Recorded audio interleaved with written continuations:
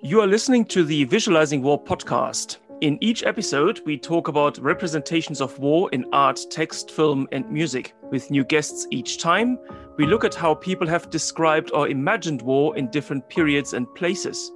And we discuss the impact which war stories have on us as individuals and societies. Hello, my name is Alice Koenig. And my name is Nicholas Vierter. And we co-direct the Visualizing War project at the University of St Andrews. Our guest today is Eleanor Head, the director of the Imperial War Museum's Institute. The Imperial War Museum in London was founded during the First World War, and it's now part of a larger group of museums and historic attractions dotted around the UK. So there's the Churchill War Rooms and HMS Belfast in London, the Imperial War Museum at Duxford, and the Imperial War Museum North in Manchester. The Institute was set up just a couple of years ago to reflect on how the various Imperial War Museums have been communicating with the public and explaining historic conflicts up to now. And also, the Institute is there to experiment with creative new ways of deepening public understanding of contemporary war and conflict. So we're really looking forward to talking to Ellie about the work of the Institute because it really connects with what the Visualizing War project is interested in. We're very keen to reflect on historic habits of representing and understanding war, but also on how places like museums use history in reflective and creative ways to help us understand and contextualize conflict in the present. So Ellie, thank you very much for making time to talk to us today, and welcome to the Visualizing War podcast. Thank you for having me. So many of our listeners, Ellie, will have visited one of the Imperial War Museums at some point in their lives, but some people won't have done. So I wonder if you can just kick us off by giving us a very quick overview of what the Imperial War Museum London is like, what kind of space it is, and what kinds of collections it has. Yeah, absolutely. So the Imperial War Museum in London is the original museum branch of the five. We're based in Lambeth. We're very close to Elephant and Castle, so we're slightly away from the kind of melee of the main national museums in London. We're in a really interesting building. We're in the old site of the Bethlem Royal Hospital, which is better known as the Bedlam Psychiatric Hospital, and we moved there in 1920, and it's this incredible, very imposing building, which is neoclassical. I think the architect was called James Lewis, and it has this fantastic, great portico entrance and a large atrium inside with various rockets and aeroplanes suspended from the ceiling. It's probably best known, if you think about the Imperial War Museum London building, for its pair of iconic naval cruiser cannons, which are parked outside the entrance. In terms of our collections, our remit begins in 1914 and it runs until today. Our core collections are from the First World War, the Second World War, the Cold War, and also contemporary conflict, which we're ever expanding. And they are really, really varied, I would say, compared to a lot of other museums. So they're everything from tanks and missiles to journals and letters, to oral histories and historic video footage. And they tell the story of the ordinary man and woman's experience of war and conflict, which is what made Imperial War Museums incredibly pioneering for its time within the National Museum landscape in terms of its collecting. So hopefully that gives you a little overview. Yes, thank you. So if I could just come in with a follow-up question there. So is that right, Ellie? That was part of the idea already at the foundation of the museum to bring in sort of the full experience of war, including the experience of the soldiers on the ground, the whole array of different ways in which the war impacted the lives in the UK? Yes, absolutely. It was a really core reason behind the building of the museum in 1915. And as I'm sure you know, and lots of your listeners know, that many national museums originate from the private collections of often quite wealthy individuals who'd done the grand tour and they collected various things and they brought them back to the UK. So the Imperial War Museum was a kind of living, breathing memorial to everyone's experience of war. And the idea was to memorialize what was happening in the First World War, but ultimately to help us learn from our mistakes and ensure that never happened again. And obviously, sadly, did happen. But yes, it was incredibly pioneering for its time. Wow, yeah, that's incredibly interesting. Also, I think it's worth stressing this because when you hear the name Imperial War Museum, um, you might initially sort of have a wrong idea of what the museum is all about. Um, so I think it's really interesting to hear this really creative and innovative approach that was taken right from the beginning. Speaking of approaches to museums and exhibitions, so we were saying the Imperial War Museum in London is the core, so to speak, or is the first one. But now there are also others around across the UK. So I wonder whether you could tell us and our listeners a little bit more about how they work. Are they similar in approach? What kind of exhibitions do they have? Yeah, absolutely. They're all incredibly different. Alice, you mentioned the list. So we have the Churchill War Rooms. In Westminster, we have HMS Belfast in London Bridge. We have Duxford, which is in Cambridge, which is effectively a massive collection of aircraft hangars. And we have IWM North up in Manchester. So just to, if I kind of zoom in on Manchester and Duxford as a point of comparison, and they really couldn't be more different. So Duxford was originally an RAF airbase, which was in active use during the First World War and the Second World War. And it was the museum's first kind of outlier branch in the 1970s when it was declared no longer necessary by the MOD. It's got 5 giant hangars which house a mixture of vintage aircraft and vehicles. So I would say Duxford has far more of a STEM focus than somewhere like London. And as well as having all these different aircrafts and hangars, it's home to our archives. So all of our absolutely enormous sound, document, video and photograph collections are housed at Duxford because we just simply don't have room for them in London. And I would say if you walk around Duxford, it feels in a lot of ways as if it's just been frozen in time. It's a really atmospheric experience. By contrast, Manchester is a much newer addition to the group of museums. It's a fabulous example of contemporary architecture when it comes to museums. It was designed by Daniel Libeskind in 2002, and it's based in the Trafford sort of media city cultural hub of Manchester, so very buzzy. And in terms of the concept of the actual building itself, it's supposed to be the shape of a globe shattered into 3 pieces and then put back together again. So they're 3 different shards based around land, air and water, which is different ways that conflicts are fought. And the way it's designed is deliberately to unsettle visitors as they're walking around. So it's effectively a living piece of sculpture. In terms of the remit of Manchester, it's similar to London in that it has this kind of chronological focus from 1914 to today. But one of its USPs or its unique selling points is what we call the big picture shows. So it's these large scale projections from our photography archive onto the walls of the museum inside. So it's quite cinematographic. So hopefully that gives you a flavour of the variety within the museum group. Yes, and Ellie, I think, I was very struck by what you said about the first museum, the Imperial War Museum London, being pioneering in its day. But it sounds like that pioneering spirit has really continued. Can you tell us a little bit about the Institute? So the Institute was created 2 years ago, partly in order to grow the audience, grow the visitor numbers, but for other reasons too. Can you tell us a little bit about why it was created and what your goals are? Yes. Yeah, and you're right, it's the perfect segue because we did a piece of research in 2016 into our audiences to try and really understand their attitudes to IWM as an institution and also to war and conflict and how they engage with what can be quite sort of difficult subject matter. And when it came to development audiences, it really came across that the First World War and the Second World War in our core collections and our permanent galleries just didn't really feel relevant to them. It felt a bit like homework. A lot of them had done those subjects for GCSE and just sort of wanted rid once they'd left school and university. So that was very clear. But also we realised that there was this real appetite to for those audiences to get a deeper understanding of contemporary conflict beyond the headlines. And a lot of them complained about information overload from online media. They had concerns about fake news and social media distortion. So they wanted to understand contemporary conflict but from a source of information that they could trust, and they wanted to get the full picture and not just a little soundbite or a little media snapshot.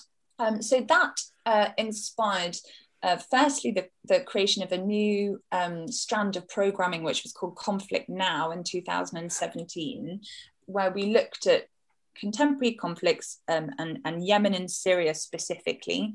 And then we tried to use our historic collections to contextualize those contemporary conflicts. And so that was really the start of this shift in focus. And then off the back of that, the Institute was then set up to deepen the public's understanding of war and conflict, but with a specific focus on development audiences, and also with an emphasis on underpinning our activities with independent research. So the Institute effectively umbrellaed what pre-existed in the museum, which was an academic research department, but frankly, which didn't have, outside academic circles, did not have a huge amount of public awareness, I would say. So the Institute really kind of shone a spotlight on the amazing work that the academic research department was already doing, but then also reframed it in this quite contemporary zeitgeist innovative way. So that was the sort of rationale behind setting up the Institute, and the focus on academic research. And we wanted the Institute not only to focus on war and conflict subject matter, but also to focus on museum practice and really pushing the boundaries when it came to public engagement. So the idea was that the Institute could act as a sort of incubator, which do trial ideas before they're rolled out across a bigger organisation. So that was us. We were going to be this kind of guinea pig space, which was very exciting prospect for me at the time when I joined the museum. And in order to inspire unusual and unexpected ways of doing this and trialing these new ideas, we built what we call an IWM Institute Associates Network, which was effectively a group of 40 to 50 experts in their field, completely cross-sector, and people that you would never imagine the Imperial War Museum would necessarily have as part of a network. So we had Newsnight's animator in residence, we had theatre directors from Manchester, we had digital journalists, infographic designers, as well as more traditional academics focusing on the First World War and the Second World War, on empire. And the idea was that the thing they had in common was this unique ability to capture the public's imagination on complex subject matter. And to be honest, that didn't even have to be war and conflict. That could just be something that was dense and academic, and they had that ability to just untangle it and storytell around it and make it accessible to the general public. So I think that's probably been one of the most successful components of the Institute since we launched. And I find the associates inspiring on a daily basis. So it sounds like this is an excellent example of how the museum and research can work together to sort of make the most of the potential of both. And it sounds like the Institute, which started as sort of a nodal point, has now become its own research institute in a way. So I wonder whether we could talk a bit more about those research projects. In particular, one of the things that comes out of something that you were saying earlier, this question of the information overload, but also the question of reliability of information. And they're both connected. So there's an opportunity here to use this kind of synergy of museum and research to really create a bit of counterweight against the lack of reliability that we often see, especially when it comes to war, to conflict, which is a topic that's easily instrumentalized by different groups. How do you tackle this question of reliability, in particular museums as a reliable source of information, and then also leading into what other research projects are going on at the Institute at the moment? Yes, that's a good question and a big question. As you were talking, I was thinking about, for me, the three words that really stand out are trust, space, and pace. So when it comes to the work the Institute's doing, so what we want to do is we want to engender trust in the people who are looking at what we're doing, taking part in research projects, consuming our live events program and our digital program. And academic research is an absolutely integral way that we do that. And as you say, there is so much distrust at the moment of information sources because of algorithms, because of technology, and because of fake news. So if we are able to present ourselves as a independent research organisation working with prestigious universities such as St Andrews on research projects that then can underpin the broader work that the museum is doing, I think that is absolutely key. And in terms of, museums as spaces, to consume that information and to be able to feel relaxed and to feel that sense of trust. I think museum buildings have always been quite contemplative spaces where we ask more questions than give answers. And we really encourage our visitors to make up their own minds in their own time. So in terms of pace, the way you would consume information about contemporary war and conflict would be at speed on social media, swiping, getting constant updates from BBC News 24. And the joy of a museum is although it's immersive and it's cutting edge, it is slightly more static, and that gives you time and space and a kind of slower pace to be able to make up your own minds.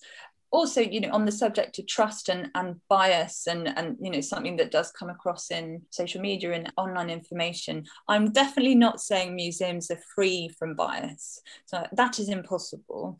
But I would say museum bias tends to be more of an issue of subjective perspectives, which are often a product of their time, rather than algorithms and technology, which can really funnel public opinion and behaviour. We try and interrogate historical perspectives to ensure that we're reflective of the multicultural society we live in today, or of our audience's opinions. So hopefully that kind of answers the first part of the question. And in terms of the research projects we've got going on at the moment, again, very varied, but I think really plugging into the zeitgeist. And they often have contemporary focuses, but they're kind of anchored in history. So some examples of projects we've got on the go currently are the semantics of empire and their application to photography cataloguing, which applies across the board in terms of the way that we catalogue and we label our collections, and that then therefore impacts on the way that we search things. It impacts on what results are thrown up. It therefore impacts on our understandings of our collection. So there's that kind of ripple effect, but it all hinges on the data, basically, the kind of historic data. We're doing a project about sexual violence as a tool of warfare, which is something we think is incredibly important. And we're aspiring to do a future season on that. It's a very sort of difficult topic to tackle, but one that would be very pioneering if we were able to exhibit around it in the future. We're looking at social media as the new theatre of war. It has obvious links to global governance, elections, the rise of terrorism. I mean, it's so relevant at the moment. And then a final example is we're doing a deep dive into the work of a conflict photographer called Tim Hetherington, who very sadly passed away in 2011, and had an incredible portfolio of work and was very interested in what he called the mediatization of conflict. So that kind of disparity between what you see in a photograph or what you see on camera versus the reality of war and conflict, and how that can distort our understanding of what is actually happening on the ground. So yeah, that just gives you a little flavour of what we've got going on, but all very exciting, all very cutting edge, and all designed to inform our future public programmes. So that the whole point of our academic research strategy is that every research project we do always feeds back into the museum in terms of future plans to programme for the public. So as you say, Nicholas, that rather than academic research and public engagement operating in silos on these sort of two train tracks, there's that constant cross-pollination between the two. That sounds absolutely fascinating. I love the way in which these research projects, just by talking about them, they already prompt me to rethink some of the assumptions that I had about warfare. With sexual assault, for example, I think that's often presented as a sort of collateral damage of warfare, but now you're prompting us to think of it as an integral part of how wars are conducted. Social media not simply as a way of information or misinformation, but also as a means of conducting, as a sort of weapon, if I understand correctly. Yes. That's part of the conflict. So these are all really fascinating questions.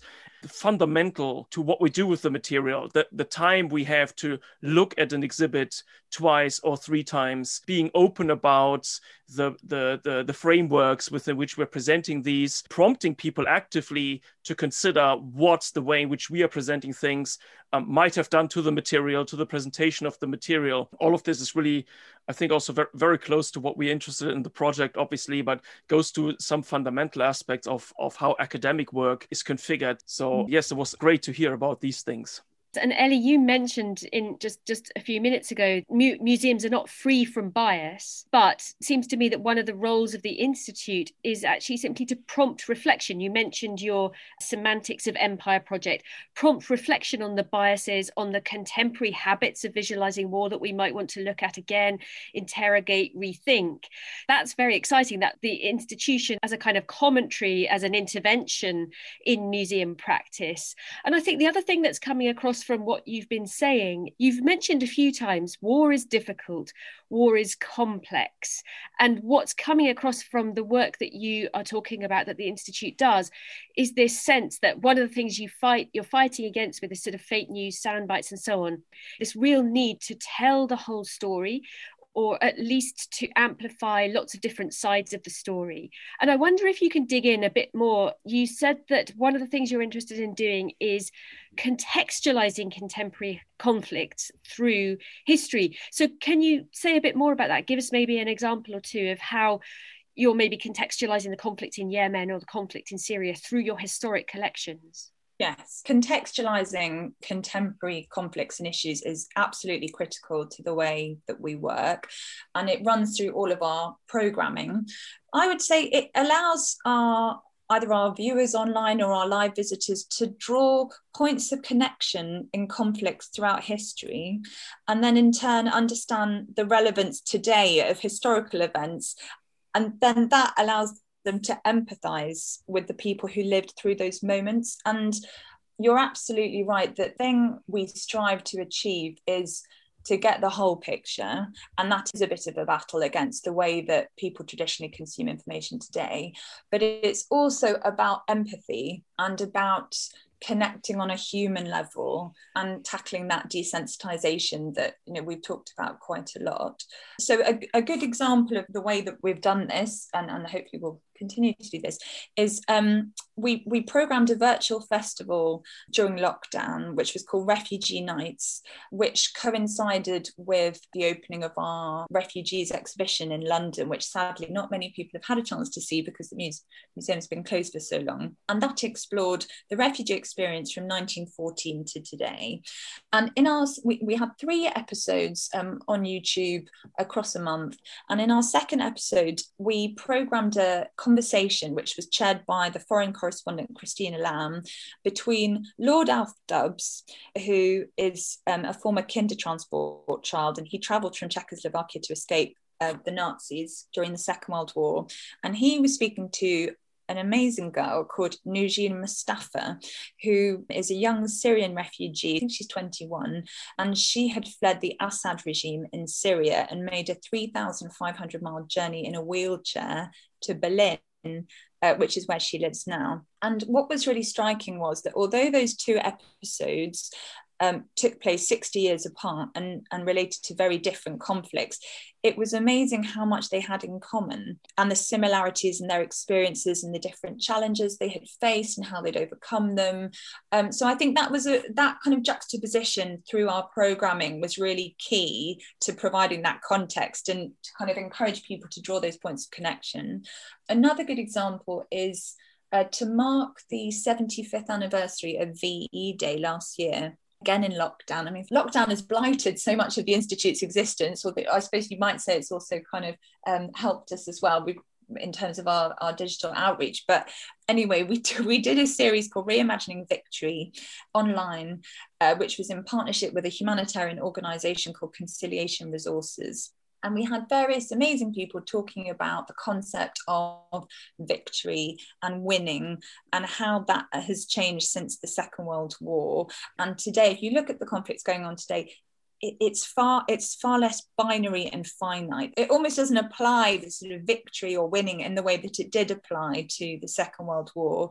And we looked at Afghanistan and Iraq as two really good examples of that, this sort of age of endless wars that just feel like they've been going on forever.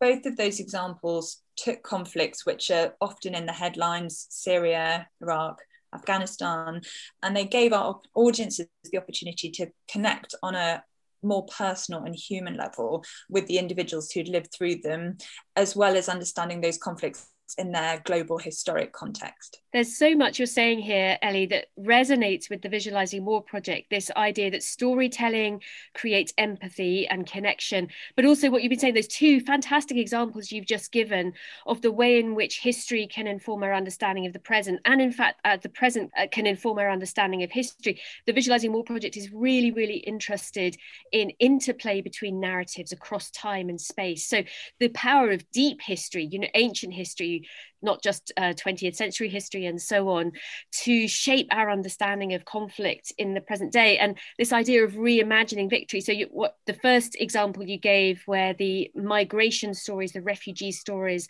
had many similarities, is a sort of a story of continuity. But then with this reimagining victory, it's about using history to explore difference as well. It's really exciting to hear you doing this kind of work. I mean, perhaps now's a good example, actually, a good moment to talk about the podcast as well that we're doing, because that really is something that comes up a lot in the Institute's new podcast. So we are due to launch a new podcast at the end of May 2021, which is called Conflict of Interest. And that is taking 7 of the world's most complicated recent conflicts and kind of embracing ignorance around them and encouraging people to sort of ask the uncomfortable questions and unpacking each of those conflicts in under an hour. So we ask a high-profile celebrity, and we've had everyone from Carey Mulligan to Rick Edwards to Inwar Elam's Jamali Maddox, Deborah Francis White from the Guilty Feminist podcast, and they come into the museum and they say, look, this is a conflict I know nothing about. I feel embarrassed, frankly, that I don't know more. Please help me.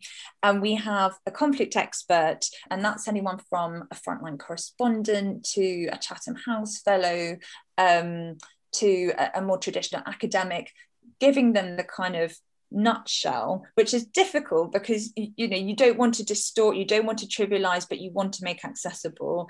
And they chat about this conflict as they wander around the museum, and they come across different objects from that particular conflict, which really bring it to life and act as a kind of jumping off point. And again, I think that is a very good example of contextualizing conflicts today and seeing what their origins are and where they stem from. But if you listen to the series as a whole, which obviously I have done because I've been producing it, it's not out yet, but listeners will be able to listen to it. The points of connection between those conflicts suddenly become very, very clear in a way that if you look into individual conflicts, you just miss that. If you just look at Syria or Afghanistan or Northern Ireland or whatever it might be, you're viewing all of these conflicts in a kind of vacuum, and you get a level of understanding, and sometimes it's a more superficial level of understanding. If you view them collectively and in relation to each other, suddenly all these themes, the big one for me that's really come across is Western intervention, foreign intervention, and how attitudes have changed over time and why they've changed, and how fingers have been burnt in the past, which have then affected decisions to go in or not to go in future conflicts. So I think that's a really nice example of sort of juxtaposition of different conflicts, which you get a deeper understanding of each of them because you view them next to each other. The interplay is key, right? Exactly. And the interplay, incidentally, is also something, obviously, that we are very interested in our project. What happens when we read, when we look at different conflicts, different narratives, different forms of narratives, in conjunction with each other, what do we get out of there? What more do we get out of this than we would get out of looking at each of them individually? So that really chimes with what we are thinking is a really good way of talking about war. So if I can just stay with this at the moment, it's also something that came out of your previous answer for me when you were talking about the different topics, the fate of the people who are affected by war beyond the battlefield. This is also something that chimes with what Alice and I have been doing on the podcast series. It seems to me that there really is a set of questions that's waiting to be asked. There are lots of people who want to ask those questions about war. We were talking to artists like Diana Forster or Rana Ibrahim, who also in their art, in their work, address those questions of, the impact of war on civilians, displacement, how our lives change, what is life like in a constant state of war, which raises the question of when do wars end, right? And for some people, they never end. It seems to me like there's a big network of questions that people are waiting to ask, and it's great to hear that this is coming to the forefront now, and it's really changing the ways and habits in which we think about and want to talk about war, I think. And what we mean when we say war, this is not just about the battlefield. It's also about the battle. It's also about but it's also about much, much, much more than that. Yeah, no, I agree, and I think perhaps in the past war was quite a sort of not a taboo topic, but perhaps it was viewed by the general public as something that was, the business of governments. And, that's not to say, obviously there was a huge level of activism around conflicts such as, Vietnam's a really good example, Iraq. But having complained about technology, I do actually think that access to information about international conflict means that discourse, that does become part of the public discourse, and that is only a good thing. And people do want to learn more, and they do feel more comfortable asking those questions. So I do recognise that the benefits that technology have brought when it comes to transparency and access to information, but it's just that balance, in terms of then how do you engage, how do you understand, what do you do with that knowledge? And I'm really excited about this premise, this sort of the basis of this podcast series that you're producing, which is embracing people's questions, embracing people's sense of, look, I don't really understand what's going on in Yemen. Can you tell me about it? One of the things I love about what the Institute is doing is using an authoritative voice, the voice of the museum, of the Imperial War Museum, but actually in some ways to sort of disrupt the dominant authoritative voices. So war, as you say, is often a topic that we maybe think that other people tell us about, that you learn in school and you're told, well, this happened, that happened, these are the reasons why you study it. You study it with a kind of certain degree of awe sometimes, and I think sometimes an assumption that you're not going to fully understand it. And it's quite a one-way process. As we are educated about war in schools, where maybe this is a past generation, but I don't think I was encouraged to question. I was encouraged to commemorate, to absorb kind of quite official narratives, authoritative narratives. So I think it's really exciting that the Institute is using its authority as a museum, but it sounds like it's always done this right from the start almost, to amplify these different voices and to give people this space to question, to explore the depths of their ignorance, because we are all deeply ignorant about war. It's such a complex, individual wars, but war in general, it's such a baffling, complex, difficult thing to grapple with in our minds and to understand. And it's just very exciting that you're giving people that kind of space. Can we talk a bit more about, in fact, the museum space? You've talked a little bit about the fact that one of the roles of the Institute is to experiment with the museum space, to think of kind of more creative ways. And you also mentioned that the pandemic has been a sort of a double-edged sword, in that it's obviously stopped people going to the museums, but it's given you an opportunity to experiment with your digital programming. Perhaps you can say a bit more about that. Yeah, yes. I mean, I loved museums, and they always felt like a safe space, although I know safe space is such a loaded term now, but if you think about that in a sort of literal sense, I can only really answer for myself on this, because I feel like if you ask that question to a curator, they'd give you the sort of academic theory behind museum space and its architecture, but I can tell you how I feel on a personal level, and I'll talk about digital programming as well, and about why do I feel that I can understand on a deeper level when I'm inside a museum, and why can I be still and why can I be contemplative. And I think, you know, there is, for me personally, it's really little things like the drop in temperature when you walk into a museum. It's a bit like walking into a church, or, you know, that the sort of acoustics of the museum, that kind of echoiness, you know, that sort of otherworldly sense where time really seems to stand still. And you know, particularly at the moment where everything feels so frenetic and we're all, you know, operating at speed all the time. And a museum is like, you know, someone's pressed pause. And I think it means, you know, when you carved out that mental space for yourself, you can engage on a deeper level because you're less distracted.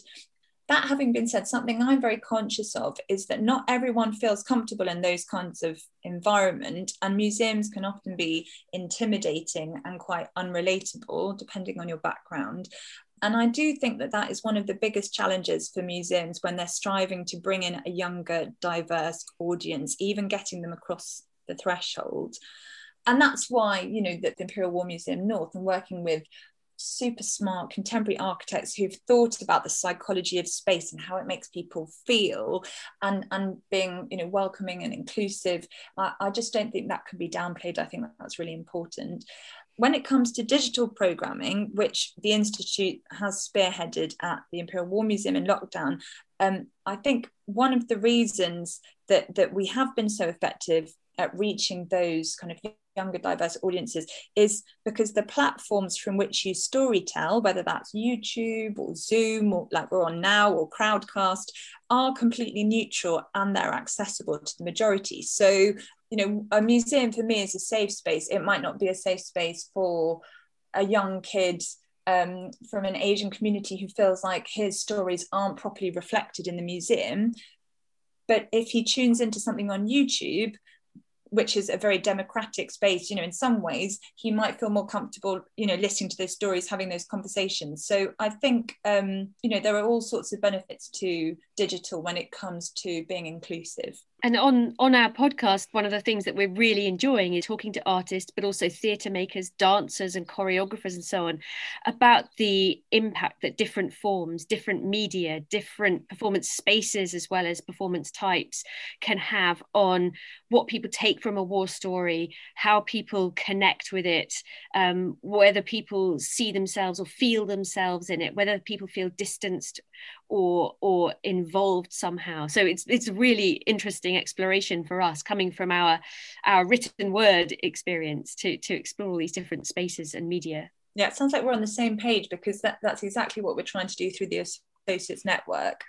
So to get this kind of wealth of diverse opinion, to ask exactly those questions. And I think, you know, the museum could learn so much from set designers for theatre, or urban architects, or, you know, anyone who's being innovative and thoughtful about space, and internal space and external sort of architecture and buildings, because, you know, we could put on the most incredible exhibition, but, you know, if we don't display it in the right way in a space that is right for the people coming in, we won't get our point across and people won't engage properly. Following up on that, I wonder whether I could circle back just for a moment to another topic that we were discussing briefly before, which I think links with this, and that's the question of how sort of looking at different conflicts in conjunction with each other changes our view of individual conflicts, because all of this is really part of one big question of how the material, the message of the material, the understanding of the material changes when you contextualize it differently. And you already talked about how our understanding of modern conflicts changes when we bring them into dialogue with past conflicts. I was just wondering whether we could also talk about the reverse process. It's something we know quite well as classicists from when we look at reception of ancient literature, that often when you then look back at the ancient texts through the lenses of the modern texts, you see new things, you get a new approach to the ancient material. And I'm really quite interested in how enlarging the portfolio of the museum, changing the ways in which you present conflicts, all the thinking about communication, about outreach, but also the fact that you're talking so much about these modern conflicts and what you say about these modern conflicts. How has that impacted the way in which the museum then presents the previous conflict? How has that kind of evolved and changed through these complex processes of engaging with the material that we've been talking about here? I don't think this actually necessarily answers your question, which is how contemporary conflict, prompts you to kind of review and reevaluate historic conflicts. But I do know, for example, that our curator team are constantly, looking at modern interpretations of those historic conflicts, which change all the time. That's, I think, something that people don't realize, that just because it's happened in the past doesn't mean the interpretations stop, and particularly things like the Holocaust, parts of the Second World War gallery. So actually, First World War kind of parked, because there has been so much contemporary, new thought about the Second World War and the Holocaust.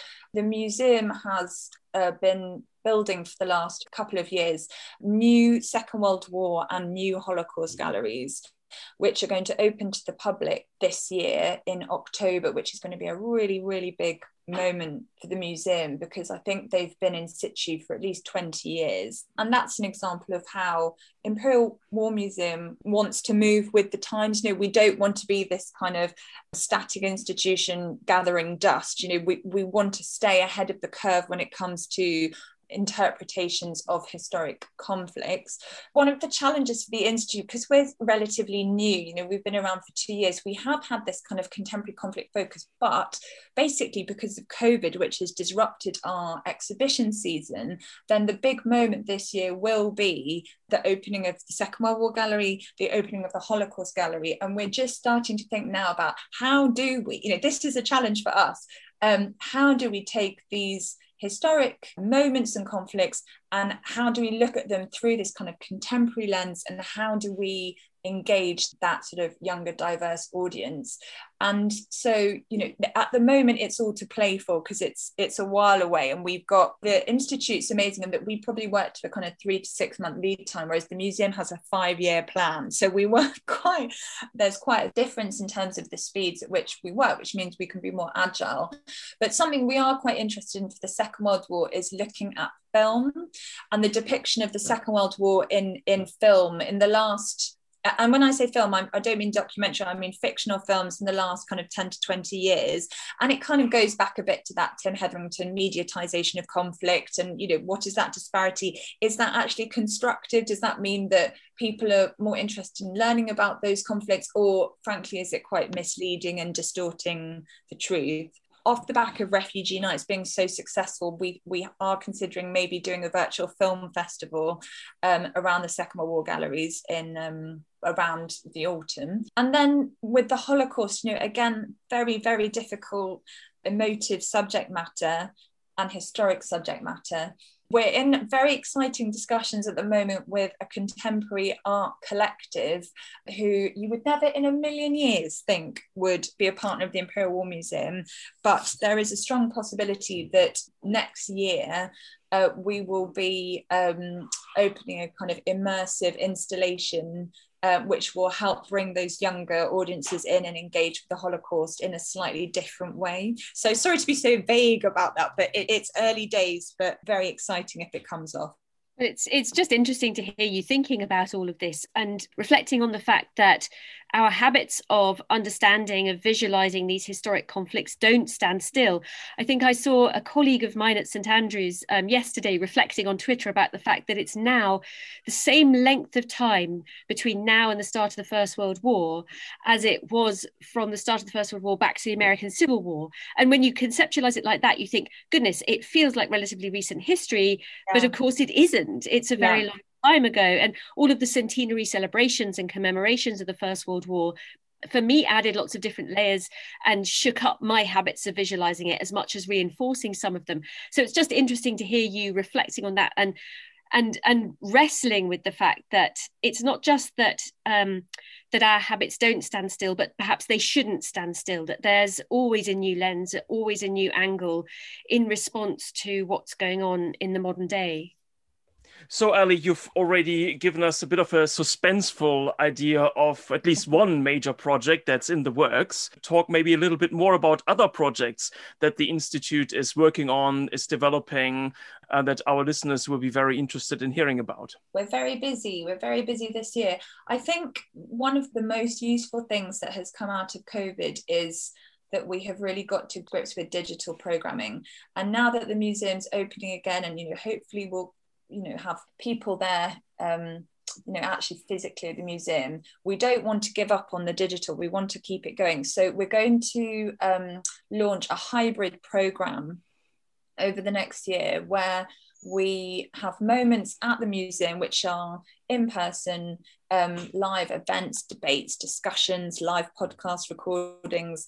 But then we are going to make sure that we build a kind of digital ecosystem around those live moments that we can then also put out on digital platforms and on social media, so that we're getting that kind of live interaction, but we're reaching as many people as possible in a kind of digital sphere. So, one example is, highly encourage all your listeners to go and see our Refugees exhibition before it closes. So that's going to be at the end of June. And it opens again on the 19th of May. And one of the most incredible parts of that season is we have an installation by the artist Ai Weiwei, which is called A History of Bombs. And it is this huge vinyl with life-size illustrations of all the different weapons and bombs and missiles used in conflicts in the last 100 years. And so we are hoping to put on a live discussion with Ai Weiwei in the museum, bringing different people in to kind of challenge him. And one thing we're thinking of, and again, this is TBC, is exploring the concept of accountability and justice following conflict, and how is that achieved, and is that through art like Ai Weiwei, is that through a legal system, is that on a personal level, we might have a sort of psychiatrist or a psychologist on our panel. So that is something we're excited about programming in the summer.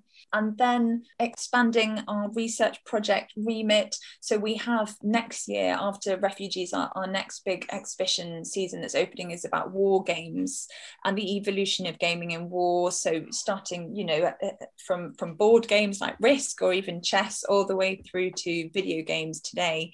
So we're looking into formulating a sort of cutting edge research project that can feed into that season, potentially around drone warfare. And the Institute will do all sorts of live programming and digital programming around that. And we might even create our own game that our visitors can engage with online. So all sorts of different research and public engagement projects in the pipeline, in addition to the podcast I've mentioned. I think digital is going to be a very big focus for us over the next couple of years. That's really exciting to hear. Again, so much of what you're saying resonates with what we're interested in the Visualizing War project, the connection between gaming and other forms of visualizing war. Gaming obviously used actually as simulation in training sometimes for soldiers. And yes, the point you made about the different power of different kinds of narrative to produce some kind of accountability or to explore concepts of justice as well. I think, Ellie, you've given us a fantastic overview, not just of the Imperial War Museums Institute, but of the Imperial War Museums generally. As you said at the start of the podcast, it was pioneering right from the word go. And what we've heard today is just how incredibly pioneering it is, thanks to the Institute, among other things, and taking us into the post-pandemic future, we hope very much. I know I'm going to enjoy visiting your museums with fresh eyes in future. And as you say, hopefully all sorts of people will be walking through the doors once they open. And absolutely, listeners, do check out the Refugee Nights on the Imperial War Museum's YouTube channel. Do keep an eye out for the podcast, which will launch on the 18th of May. It's called Conflict of Interest. So yes, thank you so much for coming on the podcast, Ellie. We've really enjoyed talking to you. Yeah, my pleasure. And I've enjoyed talking to both of you as well. Thank you for having me. And a big thank you from me as well, Ellie. It's been absolutely fascinating and a great pleasure to discuss all these different things with you. And thank you also, our listeners, for joining us again.